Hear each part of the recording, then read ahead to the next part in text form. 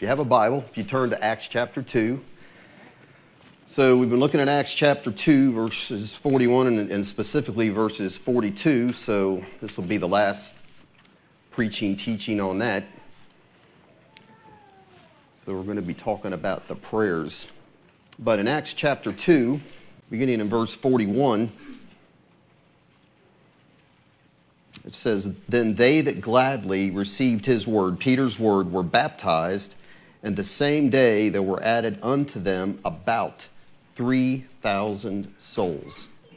Wow. And those 3,000 souls and the 120 that were already part of the church, verse 42, it says, "They continued steadfastly in the apostles' doctrine and fellowship and in breaking of bread and in prayers." So we've been looking for the last few weeks in what I believe are the foundational elements of a New Testament church. We just read it's the apostles' doctrine or teaching, fellowship, the breaking of bread, and prayers. And so we said that the order they're given in, it isn't just insignificant or just a random order, but they're intentionally listed, I believe, the way they are. So the order is important. Now, they're all important. There's no one of them, like we said, they're the four pillars that are holding up the church. You take one of them out and you've got problems. The church is going to fall apart. But it's an order of necessity. So we said the apostles' doctrine of necessity must be first because it defines the other three. So our fellowship here in Shelbyville Christian Assembly is based on like beliefs and doctrines. That's why we're here. That's why all of us are here, and we're not in a Catholic church, we're not in a Baptist church, or we're not in a Presbyterian church. So it's not that we don't have brothers and sisters in those churches. But our doctrinal beliefs with them differ as a basis of fellowship in the sense of our church fellowship, right? It's not that we can't have fellowship with them, but as far as our church fellowship. So we don't claim to have all the light. And others have light that we can learn from. Believe me. They really do. We don't have all the light. They have light that we can learn from. But our goal here as a church is to follow as best we can what is the correct doctrine or the apostles' doctrine, what the Bible teaches. That is our goal. And that is why we are here and not somewhere else. So doctrine also, that's the apostles' doctrine, and it talks about the breaking of bread or communion. And we believe that our communion cup is symbolic. So the apostles' doctrine even defines this as symbolic of the death of our Lord Jesus Christ as a penal substitute who took our place. And that is important. So he received on that cross the curse that we deserve for breaking the law.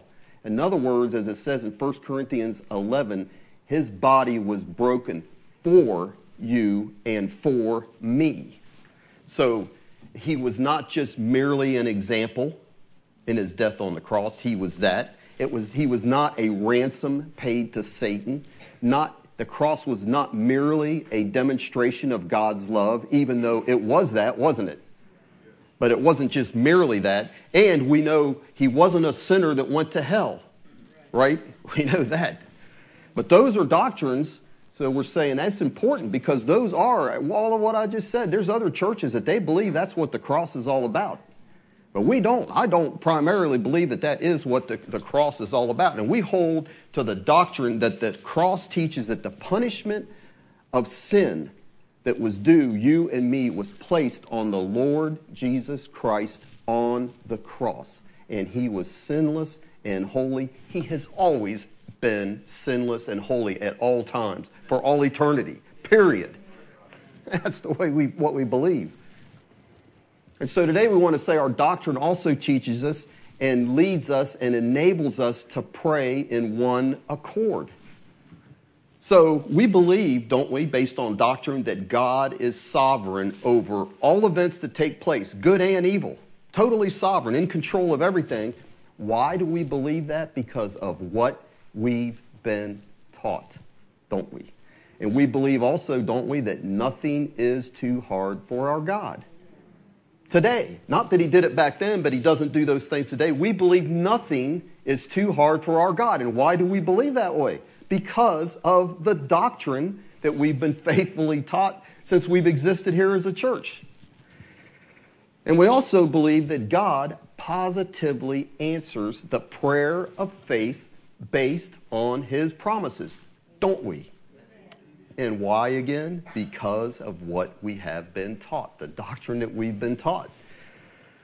So as a church, you know what that means? That means we can pray in one accord for someone that is in a trial of faith. And I'll tell you, most churches don't hold to those doctrines that I just said as far as what concerns prayer. And I'll tell you what they'll pray is, if it be thy will concerning the promises of God. And we say, well, we already know what God's will is. It's right there in the promise. We don't need to pray, if it be thy will, right? So we can pray with one accord with a brother and stand with them in prayer on someone that is standing on the promises. We can intercede with them and on their behalf and for them, can't we? We really can. And let me also add that I also believe that God extends his grace to those that have failed to hold on to a promise. I believe that, and that he will have mercy on them and restore them because he did it for Peter. I want to add that in there because that's important.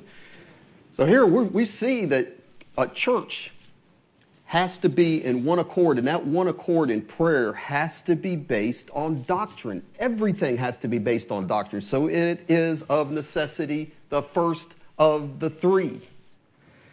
And so you may be asking yourself, maybe you're not, I'll ask it for you. Why is then prayer last on the list? You'd be thinking, man, isn't prayer important? I thought it was really important, and I'm telling you, it is important. And the reason it's last is because it has to undergird or support the other three pillars. Because only prayer does something that the other three can't do. You know what prayer does? It brings the presence and power of God into our midst. The other three don't do that. So a church can be 100% doctrinally correct. And there's a lot of them out there that in a sense are. But, without the presence of the Holy Spirit in the midst of it, you know what a church like that becomes without the power and presence of the Holy Spirit, even though their doctrine is spot on? They become like the church of Sardis in Revelation. And it says in there, you have a name that you live, but the Lord says you are dead. You've got the right name, you got the right storefront, you got the right doctrine, but without my presence and power of the Spirit, you're a dead church. And that's what can happen. And so a church can have all kinds of fellowship programs and get-togethers, but without the presence and activity of the Spirit, there is no true spiritual fellowship or growth that is taking place within that church or that body. Right? It just becomes basically a Christian club or a Christian social gathering. So prayer, it may be last, but it is not least by any means. It is vital. So ask the question then, so then how is that presence of the Holy Spirit brought into our midst? How is it brought into our midst? And I'll tell you how the Holy Spirit is poured out. How was it poured out? We talked about it Wednesday. How was it poured out in Acts chapter 2? In answer to prayer. Weren't they the 120? Weren't they, what did we read? They were with one accord in prayer for 10 days, waiting for that promise that had come. And then it says the Lord Jesus Christ, given the Spirit, the Holy Spirit by the Father, He is the one that poured that out upon those people. And for all of us here that have received the baptism of the Holy Spirit, it is because our Lord Jesus Christ has poured it out on us individually. Amen. And we can just love Him that much more for it. We really can. And here's the thing. We need to remember, guess who's doing everything he can to oppose that? The devil. He really is. Listen to this quote by Samuel Chadwick, who's written some books on prayer and is just a godly man. Listen to what he said. He said, the one concern of the devil is to keep Christians from praying. That's his one concern, is to keep me and you from praying. He fears nothing from prayerless studies, prayerless work, and prayerless religion. He laughs at our toil, mocks our wisdom, but he trembles when we pray. He trembles when we pray. And I would ask you then, how much do you pray? Because the fact of the matter is, most people don't pray much. They really don't. And what we need to understand, let me give you another quote. William Cowper, who was a hymn writer, he was a friend of John Newton that wrote Amazing Grace. Listen to what he said. Satan trembles when he sees the weakest Christian on his knees. The weakest Christian on his knees causes the devil to tremble. And so what we need to understand here is, you think, man, I just don't feel like praying. It's hard for me to get into it. And what we need to understand here is it's just not a matter of praying like I decide to go ride my bike in the park. Because when you go to pray, you have a living being who is trying to hinder you from doing that. A living spirit, a living being who's coming at you named the devil. And he works with all of his subtlety to give you 1,000 reasons not to pray. Tell me he doesn't. And he'll try whatever he can to talk us out of praying. So I would say the devil doesn't care how much we preach, how correct it is, how much we worship, how many mission trips we take, how much we hand out tracts. He doesn't care how much of any of that we do. He really doesn't. As long as it is not undergirded by prayer and the power of the Holy Spirit. We do as much of that as he wants to, because doing that, he laughs and applauds our efforts if they're not filled with the power and presence of the Holy Spirit. So here's what we need to see. We need to see we have a great need for God's presence and power. And when we see that need, then we might overcome Satan's attempts to discourage us from praying, either individually or to discourage us from praying corporately, right? And so guess what? We have got to be thirsty, don't we? And needy. And when you're that way, you will press through the barriers that he places in your way. Because the devil places many roadblocks in our way to keep us from praying. He really does. I'm too busy. I'm too tired. Every time I pray, I fall asleep. And there's dribble hanging on the seat from where I fell asleep with my mouth open, right? Too tired, too busy. My prayers are so weak, so why try? I've got to text. I've got to watch TV. I've got to talk. I'd rather talk than pray. And I would rather talk. I'd rather read my Bible. I'd rather read a book. In my flesh, I'd rather do all those things than pray. Honestly, isn't that the way it is? Because the devil, he doesn't care if you do all that stuff. He's not working against you there. But you know what his greatest roadblock is to all of us in here to keep us from praying? Sin. Sin in our life, it'll keep you off your knees. Because your conscience will say, it's not going to do me any good. Why waste my time praying? My life's not right with the Lord. The biggest roadblock. So I'd ask the question is, how needy are we as a church? So remember Wednesday night when I said they were pouring out that water every day? That high priest led that procession during the Feast of Tabernacles, and those people would see him pour that water at the base of the altar in the temple.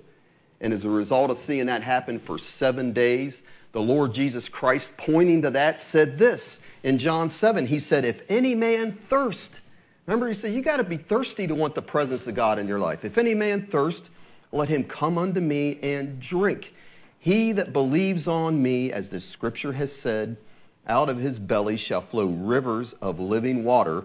And this he spake of the Spirit.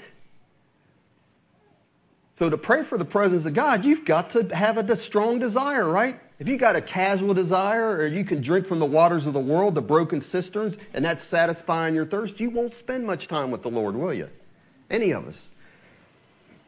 Here's the thing, the early church, we just read it in Acts, you're right there, 2:42, it says they continued steadfastly. And it says down in verse 46, it was daily in prayer. And why was that? Why did they do that? You know why? I've just been talking about it.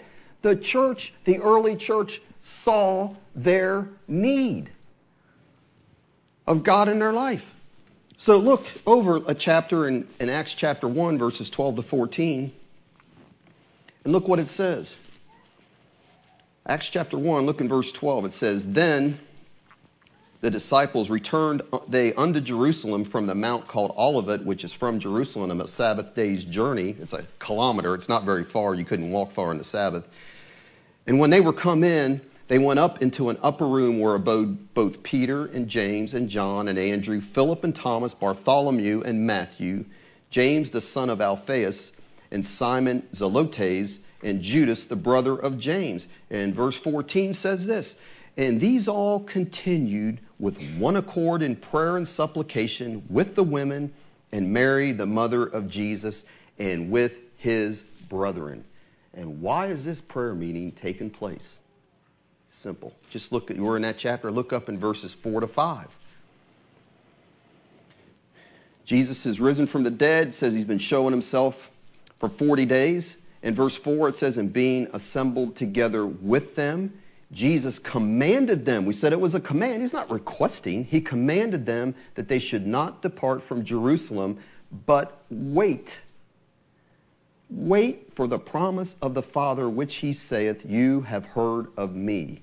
For John truly baptized with water, but you shall be baptized with the Holy Ghost not many days hence. So he commanded them, you go to Jerusalem and wait. And waiting didn't mean they did nothing, did it? It didn't mean they were sitting around drinking lemonade and watching Monday Night Football. That's not what they did they? But here they are, they're waiting, and they're waiting to be empowered. That's what he said will happen. You will receive power when the Holy Spirit has come upon you. They're waiting for that. They're waiting to be filled. They're waiting to be baptized in the Holy Spirit. They're waiting for the one who had been promised to them. And who is this one? He would be another like Jesus, wouldn't he? That's what that word another comforter. It means another of the same kind because God is one. You can't have the Holy Spirit without having the Father and the Son. You can't divide God up. But he's not going to be limited like the Lord Jesus Christ was in an earthly body, would he? The Holy Spirit that came. He wouldn't just be able to be in one place at one time and have one conversation, even if it was with a group, one conversation at a time. This person that they're waiting for, the third person of the Trinity, would be the unlimited Holy Spirit. No limitations. And he would indwell, because of that, each one fully and individually, just like he does us. We don't have part of the Holy Spirit, do we? You can't have part of the Holy Spirit. And he would always be there and available to them. Jesus might have been, sometimes he'd be somewhere where they weren't, right? And they'd get a little bit afraid. But no, when you have the Holy Spirit, God himself living in you, you don't have to wonder, where is the Lord? He's inside of us. Always available to give us aid. Always available to give us comfort. Always available that we can have power when we need it. Always available to give us guidance. We don't have to go and look somewhere else. That doesn't mean you can't ask a brother to help you out, give you a little guidance. And he's always there, according to Romans 8, to give you assurance of your sonship. He's your inheritance that's been deposited in you. And that is why these people initially prayed in that upper room. They were getting hungrier and thirstier with each day. I guarantee it. And that's why they continued to pray. You know why? Because their need is continuous, isn't it? Their need is continuous. Their great need was always there, and it is always there for us every day. Is it not?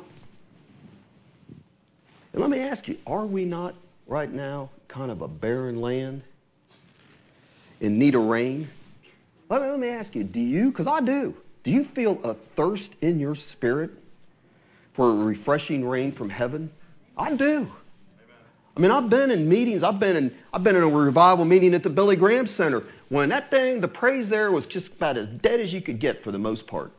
And one night, half the people left that meeting, and I stayed there, and I mean, just sovereignly, the Spirit of God just fell on that meeting. And I'm telling you, I'd rather be there than anywhere on earth when that happened. It was amazing. And I'm thinking those poor people that left because they just didn't like, well, it wasn't moving fast enough for them or something. And it was just a special time. And it's just like heaven coming down on earth. And that's what I'm saying. We don't need that? Y'all don't want that? I'll take your portion of it. Really, I will.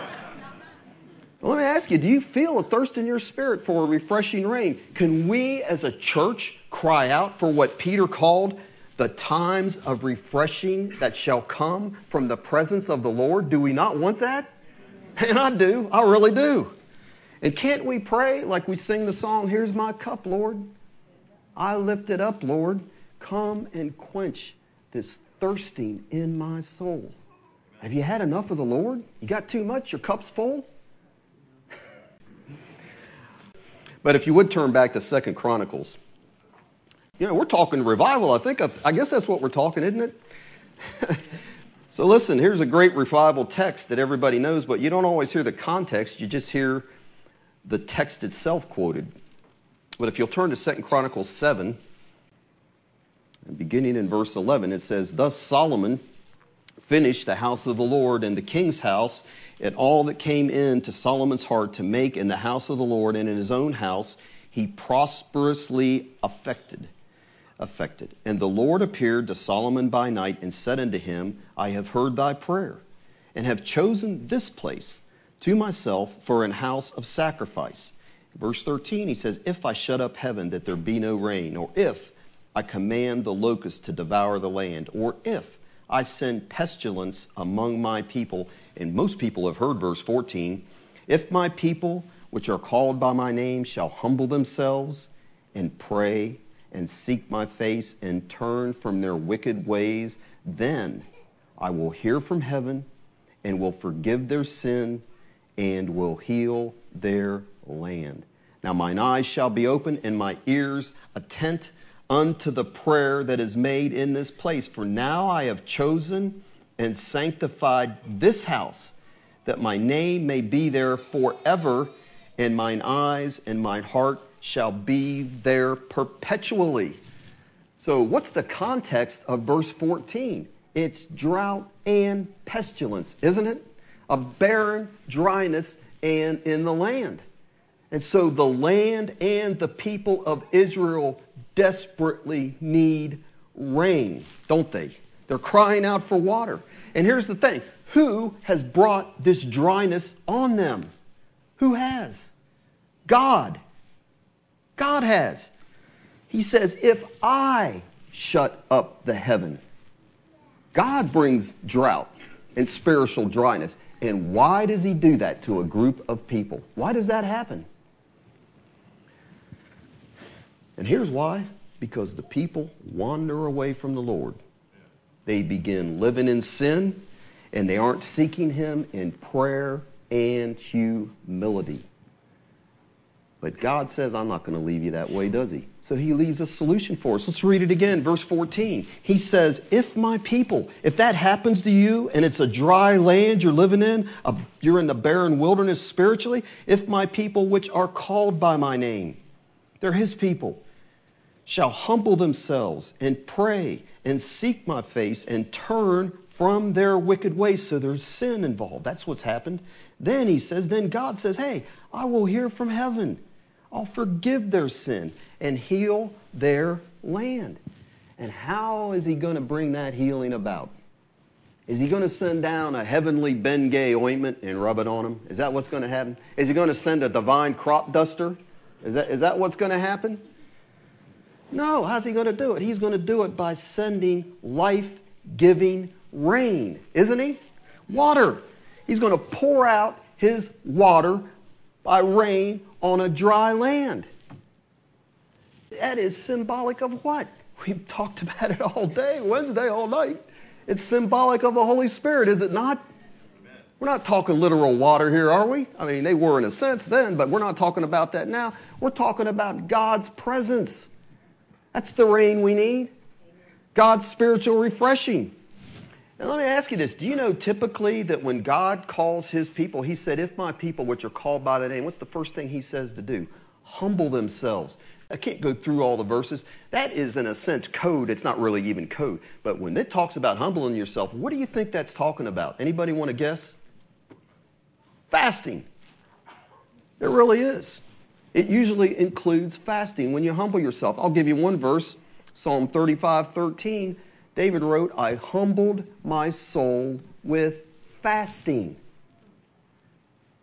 And there's several kings, but when Ahab, wicked King Ahab, when he heard of the disaster coming to his family, it said he humbled himself because of his great sin, and he got before the Lord with fasting. So humbling, affliction of soul, like it talks about in James 4, that is talking about fasting. And here's the thing you need to know. Fasting is a way of declaring your thirst before the Lord. So many of you I know about Andrew Murray, lived back in the early 1900s, and he's mostly known for his devotional works, which I will say some of them I think are a little hard to understand. He's got some ones I really like, and he's got some I'm like, okay. But I'll tell you this, if you ever get a chance to read his biography, read it. Because he is one of the most godly men that you will ever read about. And a true heart for the Lord and a true heart for God's people. Don't have time to get into that. But I want to read you this quote. Andrew Murray, I'm saying fasting is a way of declaring your thirst. Listen to this quote by Andrew Murray. Prayer is reaching out after the unseen. Fasting is letting go of all that is seen and temporal. So let me say that again. He says prayer is reaching out after the unseen. Fasting is letting go of all that is seen and temporal. Fasting helps express, deepen, and confirm the resolution that we are ready to sacrifice anything, even ourselves, to attain what we seek for the kingdom of God. It's a way of telling God, I am desperate for your presence.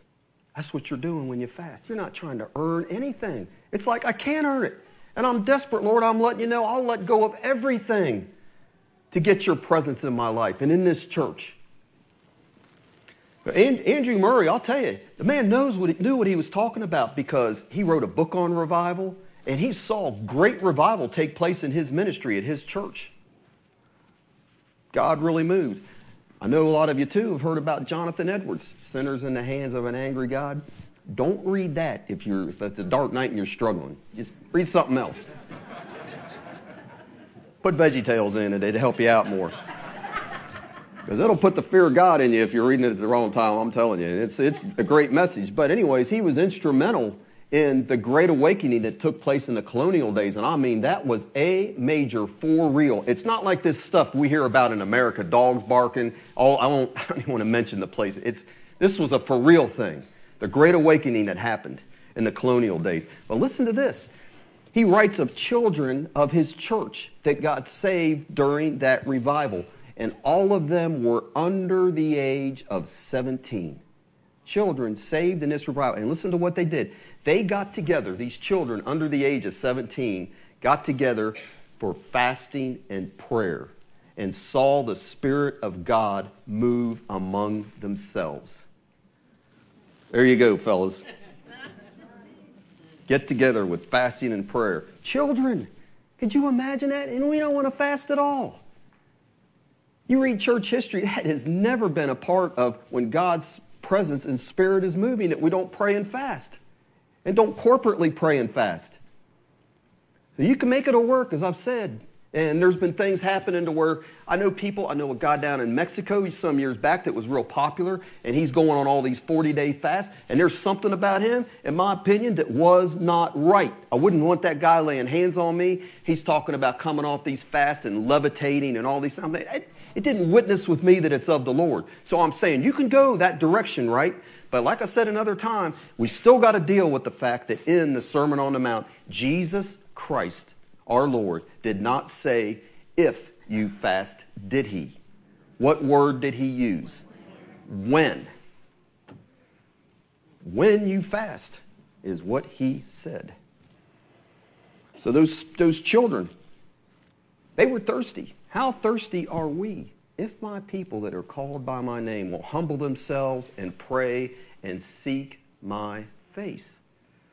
So God promises Israel and thus us that if we meet the conditions, what did he say he would do? He would heal their land, which means what? He would send them rain, right?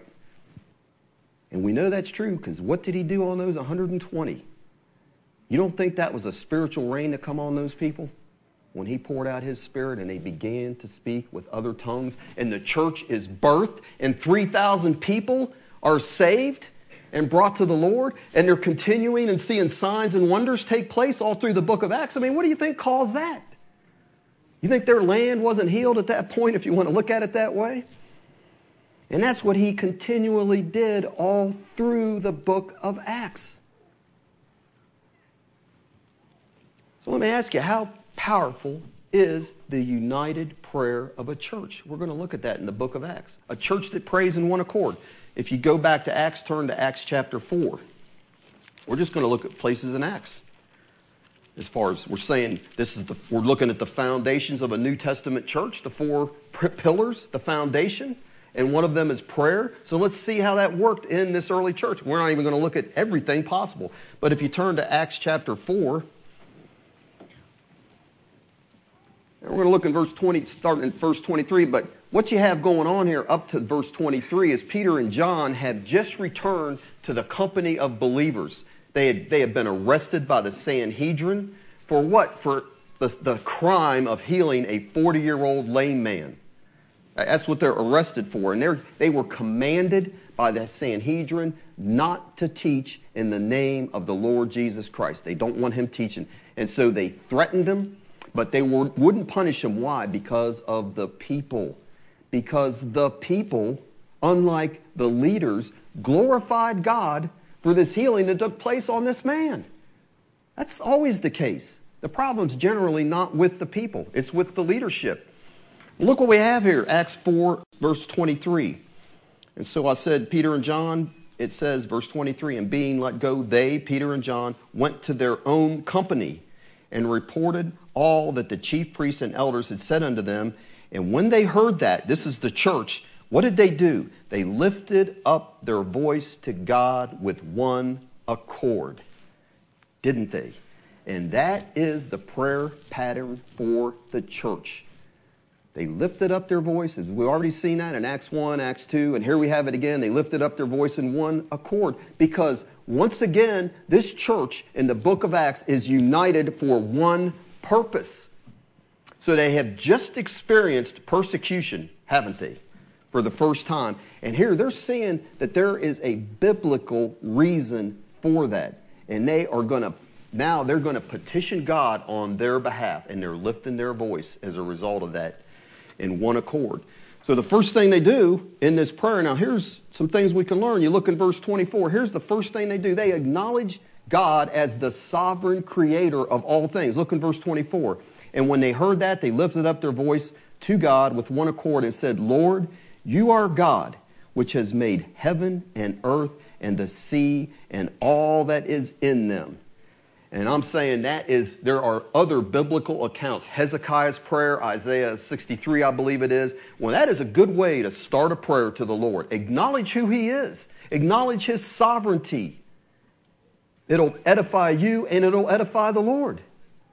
You're the sovereign God, the creator. That's a way to start your prayer. Our Father, who art in heaven, hallowed be thy name. You don't just jump into your daily bread, I hope. Give God the respect and honor that's due him. And that's what they're doing here, acknowledging that. And the second thing they do is they quote Psalm 2. They quote Psalm 2, and they let the Lord letting the Lord understand, we understand that this psalm right now is being performed in our lives. You spoke prophetically by David clear back there, and right now we're getting to live this history that you spoke about. That's what they're telling them. Look at verses 25 to 28. Who by the mouth of thy servant David, verse 25, has said, and here's what David said, he prophesied, Psalm 2, why did the heathen rage and the people imagine vain things? The kings of the earth stood up, and rulers were gathered together against the Lord and against his Christ. For of a truth against thy, and here they say, here's what's happening now, of a truth against thy holy child Jesus, whom you have anointed both Herod and Pilate, with the Gentiles and the people of Israel were gathered together, for to do whatsoever thy hand and thy counsel determined before to come to pass. So they're saying the very thing you prophesied by David way back then, it is happening now. And we're getting to live it. And so then they go on to make their supplication to the Lord. They finally get to their request. And look what it says in verse 29. And now, Lord, they say, behold their threatenings, and grant unto thy servants that with all boldness they may speak thy word, by stretching forth thine hand to heal, and that signs and wonders may be done by the name of thy holy child Jesus. They're saying, look, Lord, behold their threatenings. And when you prophesied that in Psalm 2, you know what you said you would do, Lord? You said you would have them in derision, that you would laugh at these ones that are coming against your people in your name. And they're reminding them of that. Look at what they're saying. Look at how they're threatening us. They're pleading, God, we need you to intervene on our behalf. That's the first thing they say. And then they ask for what? They're not going to go hide in a corner. They're done doing that, aren't they? They said, grant unto thy servants boldness to speak the word. And when they're asking that, where does that boldness that they're going to have, where does that come from? The Holy Spirit. It is not a natural boldness they're asking for, is it? And then he says, then they say what? Stretch forth thine hand. But when God stretches forth his hand, who are the instruments that he uses? It's them. So he's saying, but they know it's the Lord, right? Working through them. He says, stretch forth your hands to heal. And when those healings take place, they're saying it will be signs and wonders that will give glory to thy child Jesus. Now let me ask you something. Is that a legitimate prayer for a 20th century church to pray? Or is that just a prayer we have to leave back in the first century and think, wow, that is really cool? What happened there? We're saying, let me ask you, is that a legitimate prayer for Shelbyville Christian Assembly to pray? And what was the result? What was the result of that prayer? Here they are. We know, we go back to the beginning of this. What did it say they were doing? They were praying how? Just individually in their homes? They were praying all together, making this request to the Lord. This prayer how? All together in one accord, all united. And here's the results. Look in verse 31. And when they had prayed, the place was shaken where they were assembled together. And they were all filled with the Holy Ghost, and they spake the word of God with boldness. The building was shaken. That's the first result. The building was shaken where they were assembled. And I like what a guy said about this. I really like this. You know what it doesn't say? It doesn't say the people were shaken, like we have in a lot of charismatic meetings, right? A lot of people doing a lot of shaking. The building was shaken. You know why? Because people can fall down and people can make themselves shake. But I'm going to tell you something. Only God can make a building shake. Right? It gets rid of a lot of foolishness, doesn't it? And the second thing that happened, it said they all. This is all of them that were assembled together. The 3,000. It doesn't say it was limited. What happened? They were all what? It says they were all filled with the Holy Spirit. Now, this is not a repeat of Acts chapter 2, is it? This is not that filling. But this is a fresh infilling and anointing. And Paul wrote, we know this, what did he write in Ephesians 5:18? It's a command, be filled with the Spirit. And before that he says, don't be drunk with wine, don't be filled with wine. He said, no, be filled with the Spirit. And he's writing that to Spirit-filled Christians, isn't he? That is a present imperative, or if imperative is too big a word, that is a present command. Keep being filled with the Spirit. That's what the Greek would say, if you want to get all whatever about that, the Greek. Keep being filled with the Spirit, Paul wrote to the Ephesian church. He's saying experience to your fullest capacity the Spirit's presence in your life. And guess what? If it's in Ephesians, it's a command to us, isn't it? We are commanded to presently keep on being filled with the Spirit. And the third result of that prayer that we see is when you're filled with the Spirit as they were, what happens next? Remember we said who gives you that boldness? The Holy Spirit does, right? And it says then that they spake the word with boldness, right? It's boldness that comes from a heart that is right with God and filled with the Spirit, right? Because we know in Proverbs it says, the righteous are bold as a lion. And so let me ask you, you're thinking, well, you left one off. No, I didn't. We're saying, how did God answer that prayer? Was the request for healings and miracles answered? And before you say yes, let me tell you where to look to see that it was answered. Look over in chapter 5 and verse 12. And it says there, here's how God answered that, and by the hands. And they said, stretch forth your hand. But we read in Acts 5:12, it says, by the hands of the apostles were many what? Isn't this what they prayed for? Signs and wonders wrought among the people. And here's why too. Look at the end of verse 12. Because they were all what? With one accord in Solomon's porch. So praying together in one place caused that building to shake and the church to be filled anew with the Holy Spirit. Did it not? And I ask again, is that possible today? I mean, really, do we really believe that? So let's look at another place, Acts 16. So the whole thing we're talking about today is pillar number 4, prayer, isn't it? And Acts 16 is filled with prayer. It's a chapter of prayer. So look here, the first place we see it is Acts 16. Look in verse 12. It says this, or we'll begin in 11. Therefore, loosing from Troas, we, that's Luke's writing here, came with a straight course to Samothracia, and the next day to Neapolis. In verse 12, and from thence to Philippi, which is the chief city of that part of Macedonia, and a colony. And we were in that city abiding certain days. And look what it says, verse 13. And on the Sabbath, we went out of the city by a riverside. What was going on there? Where prayer was wont to be made. So they're going there to pray. And we sat down, and I don't know whether they prayed or didn't pray, but they sat down and said, and spake unto the women which resorted thither. And do you know what happened then? Somebody got saved. Lydia. Lydia got saved, didn't she? And the next thing of prayer we have down in verse 16. Like I said, it's a chapter of prayer.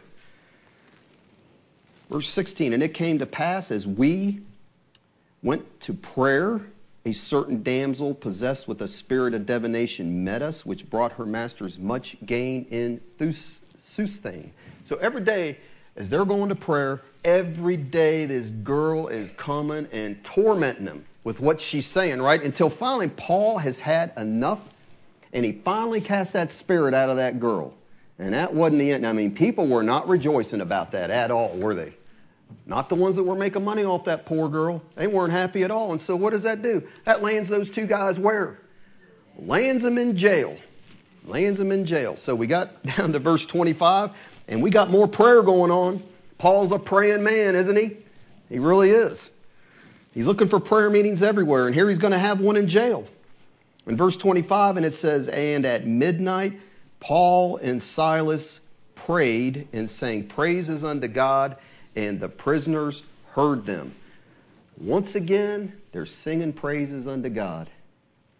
And guess what happens as a result of that? Earthquake number 2. It's a seismic revolution going on here in the book of Acts, right? And what caused that earthquake? What caused that earthquake? Now, this isn't original with me, but I thought this was pretty good. This is commonly the way this is preached anymore. So you get this picture. I'm not saying this coming right for the word, but I thought it sounded pretty good. Now, here they are. They're down there praying, and they're singing, and that's rising up to heaven, and it's filling the throne room of God more and more as they sing. And the Lord's asking the angel, what's that sound? Oh, that's Paul and Silas down there. They're bleeding, and that's where that music's coming from. And God's listening, and guess what happens? He begins to tap his foot. And suddenly, it says in Acts, there was a great earthquake. I like that. Because what does it say? The earth is his what? His footstool. You get him tapping to your music. That's the way it works though, right? So the jail doors flung open because God is there, right? And the chains fell off, didn't they? because God is in their prayer and praise when they're praying corporately together, right? The two of them. Two instances of God coming and the earth shaking. And I was thinking, you know what? How many times did we experience it? And some of you all are too young to remember. But when we were at the old Clay Street Baptist Church, what did Brother Hamilton say? You'd be down there getting ready to come up, and the floor would be shaking. He's afraid it's going to fall in on him. It wasn't so much the floor shaking I'm trying, but we had the Lord was there, wasn't he? I mean, man, oh man, I look forward to those praises. When I first moved here, it was great. Not that I don't now, please. Okay, I'm not saying that. I'm telling you, when my wife and I first came down here and visited Bobby Andrew, I mean, I'm just like, wow, I've never seen anybody like him. And where is he anyways? He needs to be back here, doesn't he? So listen, what we're seeing here is there is power, isn't there? And it will bring God's presence. There is power in united faith and prayer and praise. That's what we're seeing out of this all, isn't it? So let's look at one last account. Y'all can hang in with me here in Acts chapter 12 of the church praying in one accord. Acts chapter 12, and what we have going on here, James has been beheaded by Herod. And the Jews, not the Christians, they didn't think that was that great, but all the Jews liked that. And so Herod's like, man, if they like that so much, I think I'll get hold of Peter. He's another big top dog there, and we'll take his head off. So he's holding Peter to be awaiting his beheading. And what is Peter doing while he's waiting? You're in Acts 12, look down in verse 6. What's he doing? And when Herod would have brought him forth the same night, Peter was what? Sleeping. Now that's somebody who's not too nervous about getting their head chopped off. Would you all be sleeping if you knew that was coming up the next day? Honestly? Or would you have one eye open? Be like that chicken I cut its head off. It had that one eye looking up at me. But here's the thing. Peter what? He had not counted his life dear. And that tells you something else. He was filled with the Holy Spirit, wasn't he? Because you know when he wasn't, would Peter have been that calm? Are you kidding me? Denied the Lord 3 times. He's nervous as you can get. So that's what God's presence and anointing will do. And so he had committed his soul to the Lord, hadn't he? Kind of like Caleb down there in Guatemala. That's what he told me. The Lord's got us down here. Shoot me in the leg, shoot me in the head. I'm staying until I can't preach anymore. That's basically what he's telling me. And so here they're putting into practice Matthew 10:28. Jesus said, fear not them which kill the body, but are not able to kill the soul. But rather, Jesus said, fear him which is able to destroy both soul and body in hell. And only the grace of God will enable you to overcome that. It really will. So here's the thing. Herod likes to cut off heads. Seems like it's kind of his hobby. So let me ask you, who else do we know that likes to cut off heads? ISIS, right?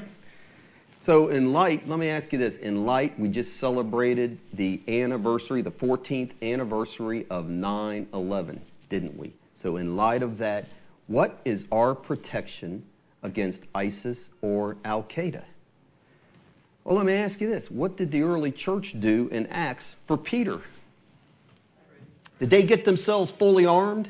And did they go in there and try to figure out a way, man, we'll just figure out a way that we'll get in Herod's palace or where he's holding Peter, and we'll get us some concealed carried swords, and we'll go in there and we'll take care of those Roman soldiers. We can do it. Is that what they did? Man, one of their brothers is going to get killed. He had a wife, probably had kids. You think that's right? That he should have to die and they don't do anything about it physically? Well, what did they do? Look in verse 5, Acts 12:5. What does it say? Peter, therefore, was kept in prison. But what happened? Prayer was made without ceasing of the church unto God for him. And while they're praying, he's sleeping. Angel had to wake him up big time.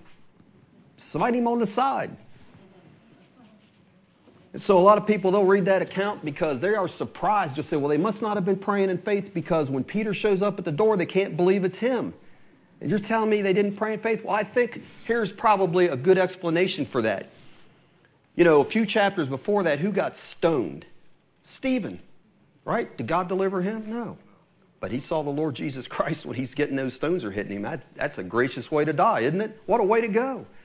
And then here they got the other case where somebody's being persecuted to the point of death, and that's James, and his head's cut off. So why would the church expect? They just figure this is persecution. He's dying a martyr's death. And Peter had already been told he was going to die a martyr's death, hadn't he? Yes, he had. And so they're just probably praying for him. God, give him the strength not to deny you. That's probably what they're praying. Here's what happened. What did God say he'd do for the church when we pray? They got more than they were bargaining for from the Lord. Is that scriptural? It sure is. Listen to this, Ephesians 3:20. Now unto him that is able to do exceeding abundantly above all that we ask or think, according to the power that works in us, unto him be glory in the church by Christ Jesus throughout all ages, world without end. Amen. So they were praying in faith. They just got exceedingly above that. I mean, how would they expect that? And only the power of God could cause that to happen, right? So when we're threatened by persecution that's going to come from the world, and I believe we will at some point, whether it's ISIS, Al-Qaeda, China, or whoever, do we need to have ourselves armed to the teeth to protect our families? I know a lot of people think you're not a responsible Christian if you don't have a gun in your house, and you're a wimp. You're not a real man or not a real Christian man if you're not ready to shoot somebody that's coming in to do your family harm. I know a lot of people that think that way, but what about us? What about those Christians that you see pictures of them on the news that are lined up on those seashores, and ISIS just has them all lined up and just cuts their heads off one by one? Is that not a good testimony? Are those guys wimps? That they're humbly submitting to that with non-resistance and humility? That doesn't glorify God, I would ask. I'm sure those people have families. Or what if God wants to deliver someone like he did the 3 Hebrew boys and Daniel and Peter? We see both cases, don't we? But either way, we're not going to bow the knee to what the Word of God says, how we're to act, are we? So if the Bible teaches non-resistance, and that's what our church has traditionally taught, non-resistance, then that is what we'll do. That's what Peter was doing, wasn't he? And is God not able to deliver us? Do we need guns and machetes and whatever all else you want to say for God to deliver us? Turn to Ezra 8. This got me in trouble at a class I had, old Ezra 8. I had the audacity to bring this up in a discussion on non-resistance. So what's happened here in Ezra 8 is King Artaxerxes had given Ezra and any Jew that wanted to go back to Israel, to Jerusalem, he says, you have his permission to go. Anybody that wants to go, you have my full permission to go, and I'll give you silver and gold for the temple. And here's the thing. It was a dangerous journey for them to go because it was a long journey, and there were a lot of bandits along the way just itching to get their silver and gold. And so what happened? You know, here's that 4-letter dirty word again in the Bible. We're going to read fast. But look, here it is. Look in Ezra 8, beginning in verse 21. Here's what Ezra did. Here's how he took care of this situation, this dangerous long journey. He says, then I proclaimed a fast there at the river of Ahava, that we might, there I told you, afflict means to fast, that we might afflict ourselves before our God because they're trying to earn something? No, to seek of him a right way for us, and for, they've got their little children with them. He's not a man. He's not even going to take weapons or soldiers to defend his little children. He's not a man. Is that what we think about this with Ezra? Little children going on this trip, and they're not bothered. They're turning down armed help. So we began to seek of him a right way for us and for our little ones and for all our substance. Verse 22, Ezra says, I was ashamed to require of the king a band of soldiers and horsemen to help us against the enemy in the way, because we had spoken unto the king, saying, the hand of our God is upon all them for good that seek him, but his power and his wrath is against all them that forsake him. And look what he goes on to say, verse 23, so we fasted and besought our God for this, and God's like, that's just a dead work. What does it say at the end of verse 23? And he was entreated of us.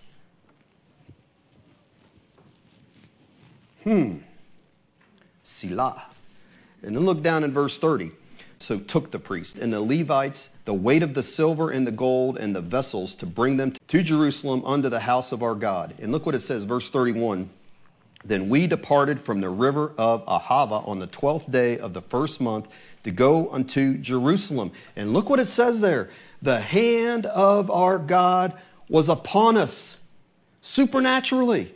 And he, God, delivered us from the hand of the enemy and of such as lay in wait by the way. So you think there were not real people waiting in real time to do some real danger and harm to these people? There were, just like today. No difference. But what does he say here? He says the hand of our God was upon us and protected them supernaturally. In verse 32, and we came to Jerusalem. They actually made it and abode there for 3 days. So will God not grant us deliverance if we unite in prayer and seek him for that? And what else, like I said, what else did they do? They fasted. They were serious about it. They just didn't take his protection for granted. They were desperate, weren't they? We're talking about desperate prayer. That's what it's all about. We need God for everything to walk in his light, to walk in his word. You can't walk the Sermon on the Mount. You can't love your enemies without God's presence and power in your life. You can't do any of the Sermon on the Mount without the presence of the Holy Spirit. It's impossible for a natural person. It is. Let me ask you though, do you think this united prayer that God will come and manifest himself is just for protection? The church uniting in prayer? What about healing? Let's turn to James 5, if you would, please. So you got Hebrews, and then James follows right after that. James chapter 5. Beginning in verse 13. So we're talking about corporate prayer for each other. James 5:13, it says, Is any among you afflicted? Let him pray. Is any merry? Let him sing psalms. Is any sick among you? Let him call for the elders of the church, and let them pray over him, anointing him with oil in the name of the Lord. And the prayer of faith shall save or heal the sick, and the Lord will raise him up, and if he have committed sins, they shall be forgiven him. And typically we're stopped there, but look, he goes on to say, confess your faults, verse 16, one to another. And what does he say next? Pray one for another, that you may be healed. The effectual, fervent prayer of a righteous man availeth much. Elijah was a man subject to like passions as we are, and he prayed earnestly that it might not rain. And it rained not on the earth by the space of 3 years and 6 months. And he prayed again, and the heaven gave rain, and the earth brought forth its fruit. So that verse 16 there, pray one for another. Remember I told you the New Testament is filled with one another's. We need each other to pray for one another. And here, praying for one another is encouraged. And you know what that is implying? That this person that was prayed for by the elders of the church isn't maybe up yet. So it says the Lord will raise him up, but guess what? It doesn't tell you. When does it? Reread it. The prayer of faith will heal the sick, and the Lord will raise him up. And we know faith has nothing to do with time. It has to do with believing the promise of God that he will. It's an expectation. He will do what he said. I may be laying here for another day. I don't know. Haven't got up yet, but I will get up. The Lord will raise me up. That's what faith says. If it isn't today, it may be in the next minute. It may be whenever. But I'm expecting it to happen. He just doesn't say when. So if you're laying there a week after being anointed for oil, as long as you're still breathing, it's still working. Amen. It's not over, right? Listen, but they're praying on behalf of somebody that's been anointed by the elders, and this is after, if that James 5 to me, it's like the clearest promise of healing you could have. Is it not? I mean, that is as clear as it gets. There is no ambiguity there. Anoint with oil, the prayer of faith will heal the sick. And the Lord will raise him up. I mean, a second grader could easily understand that and grasp hold of it. No ambiguity, right? But with that clear promise, there still apparently could be a need of intercession, which is why James went on to say, So you say, hey, don't we just pray once for the promises? Yes. That's what I believe. We pray once as far as asking goes. So we don't keep repeatedly ask God for the same things. We don't keep having to be anointed with oil a dozen times, because that means you don't believe it, does it? But what that doesn't mean is that we can't intercede on behalf, praying in the Spirit for somebody that is still in a trial. And that's why he goes on to give the example of Elijah. You know why? Elijah had already had a very clear promise that at his word it would rain. But guess what? He's on his knees praying 7 times. Elijah's sending that servant 7 times. Come back and tell me what you see. Is that doubt and unbelief? He's on his face praying the whole time. Does that mean he didn't pray the prayer of faith? What you need to do, I'm telling you, is go back and listen to Jeff Lang's message on prayer. And I'm serious about that, because he dealt with what I'm talking about right now. It's not a lack of faith to continue to intercede and do warfare in the Spirit on a promise you claimed. You're still holding on to it. That's not asking again. It really isn't. And sometimes some warfare needs to take place, doesn't it? Daniel's on his face praying, and the angel said, you were heard from day one. But it took me 21 days. There's warfare going on up there. And I believe Daniel's prayers had something to do with that angel. That's the way God has ordained things to finally get to him. And so if he'd have quit praying on day 10, guess who would have never made it to old Daniel? That angel. And so what are we seeing here with what we've looked at in Acts 12, James 5, and Ezra 8? We're saying that united prayer and fasting by God's people can bring deliverance and healing. You know, we brought before you guys a request by Brother Jerry and his wife Beth to pray for him, right? They're in a trial, and he's been a friend of this church, isn't he? And here's the thing you got to understand. You put yourself in that man's shoes. He's staring by himself at a major trial for 2 days. And any of you in here that have watched your mate go through a serious trial, or someone else, right, you can relate to that, because I'm telling you, that is the most helpless feeling in the sense of what I'm saying. So you're trusting God, but I'm telling you, especially at night, you feel that big. And those nights when you're in a trial with your mate, it just seems like the clock moves like paint drying, doesn't it? It's like, oh, praise God when I see some daylight, because this is the longest night I've ever had to deal with. I'm hanging on, Lord, and you pray for the grace of God to give you the strength to hold on and see His faithfulness. And it's not easy, is it? It really isn't. But here's the thing. As Jake said, he had 2 churches standing with him, praying with him, as we said back at the beginning. Standing with somebody that is standing on the promises of God. And our doctrine teaches us that we can do that, doesn't it? The teaching we've had. You're not going to get that help from other churches. There's 2 churches here, us in Virginia, that are holding on with him, united in a prayer for deliverance for Sister Beth. And do you think that made a difference? Sister Hamilton, she had texted me. She called the Guthries to request prayer for him after our meeting. And here's what she texted me. I hope she doesn't mind me sharing this. But she said, Jake said this, Carolyn Guthrie told me they had a word of knowledge in their prayer meeting last night for internal problems. Jake shared that. But he didn't share this. And it was followed by intense intercession. Couldn't remember the last time that happened. And who's bringing on that intense intercession on behalf of the Fabishes? The Spirit of God. Amen. Isn't He? You got willing people, but it's the Spirit of God prompting willing people to intercede in a serious situation for a brother. People shouldn't be on their own on serious trials like that. They shouldn't be. And so we also, as a church, we prayed here, didn't we, Wednesday night? And hopefully you all went home praying. You should have if you didn't. And so the next morning, I'm sitting there with the brother the next morning, and I get a text. I think it was exactly about 9:30. And I'm sure that had been a dark night for Brother Jerry Fabish, a really dark night. And I received this text from him, and it's a picture of his wife sitting there outside at a table with the biggest smile you'd ever want to see on her face. And it said, got that smile, and he said that He made her a smoothie oatmeal and toast with honey.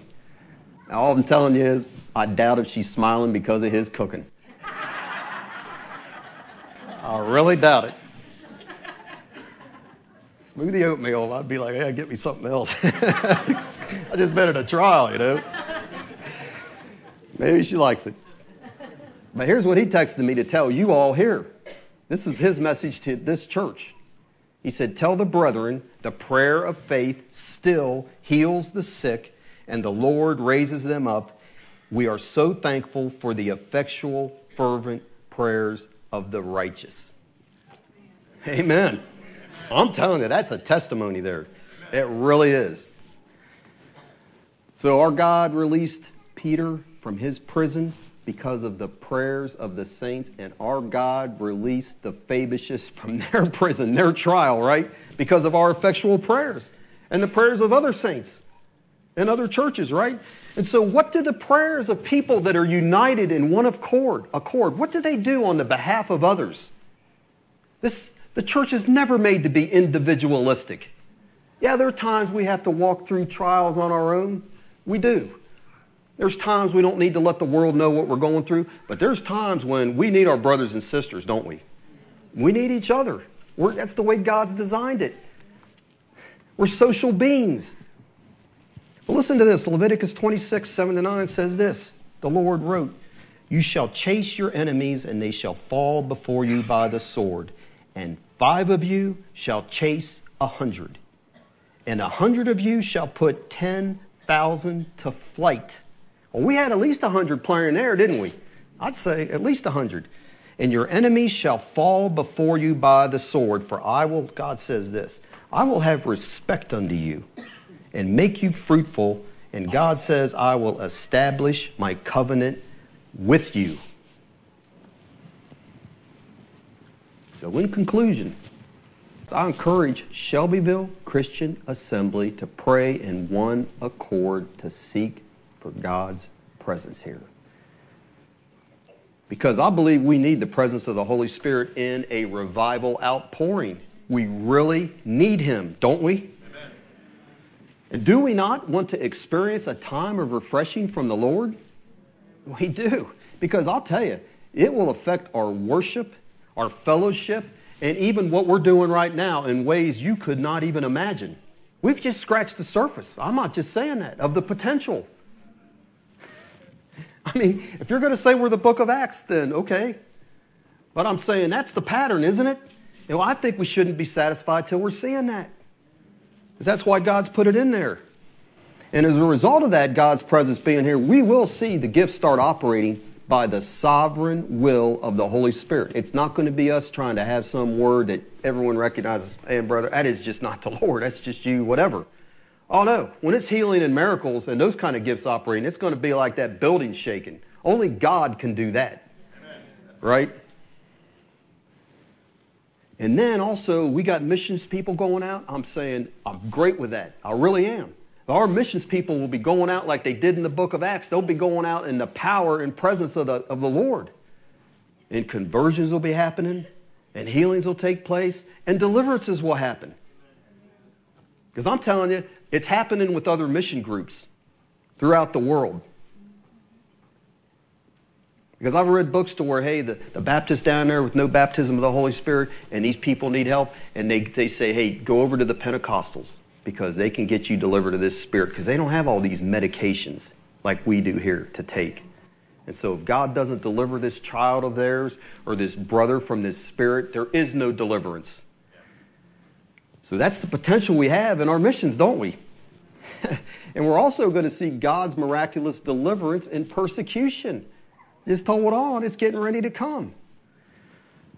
I want to say God has placed the account of the early church in the book of Acts, and it is not just as a history lesson. But it's the pattern and principle for the way He wants His church to function. We're back to Acts 2:42, right? How does He want us to function? Learning the apostles' doctrine, fellowship, the breaking of bread, and last but not least, but vitally, the prayers of the saints, right? Prayer.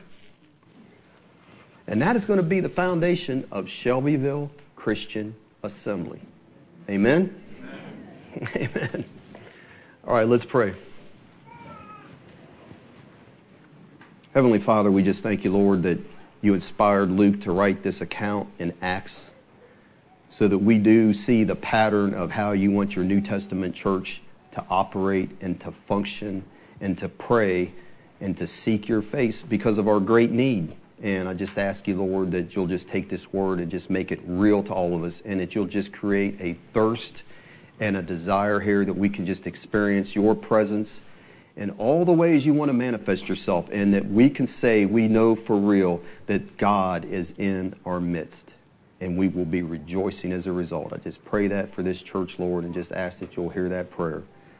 And just ask your blessing will be on all of us today and us as a church as we go forth, and that we'll think about your word. We'll draw nigh to you. We'll deal with things in our lives that need dealt with so that we can more fully experience your presence here with us. And we just thank you that you will do that for us, and you have been faithful to bring us this far. You'll continue to be faithful to keep us. And we do that in Jesus' name. Amen.